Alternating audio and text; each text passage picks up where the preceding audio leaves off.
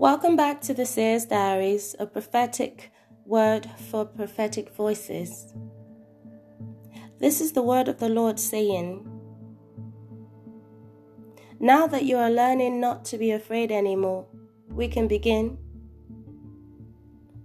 Now that you see the full picture but still forgive, you have proven to be ready to give more than you receive. It is exactly where I want you to be, for the goodness and love my favor will bring. So in this new season, do not for a second take your eyes off me. Allow my spirit lead you, and life will hardly require much of you. Allow my love to lead you, and watch life flow effortlessly. In that moment, you feared my spirit had left you, and surrendered to your desire for his return was the moment I doubled my anointing on you. I'm the shield about you. I crown you with my glory, and now I am lifting your head. As you lean further into me, I pull you closer. My spirit never left you. The emptier you felt, the more your desire for him grew, and the more willing I was to fill you up. So I did, so I have, and so I will continue to as long as your spirit wills and you ask.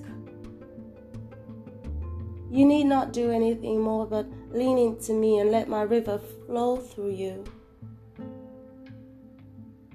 Now that you have died completely in me, I will arise and birth my power through you. Because your ways please me, I make even your enemies to be at peace with you. That which they planned is nullified by my love, which you and I together freely give. I in you, together, because you let me, is your one gesture that thrills me. We are aware of the deals made, but it makes no difference because in the end, the name of Jesus must be glorified.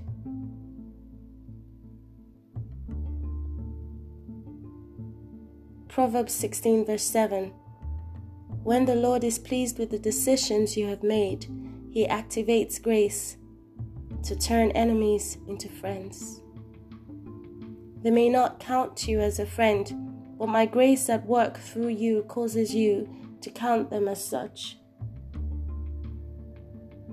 We are aware of the deals made, but it makes no difference because in the end, the name of Jesus must be glorified.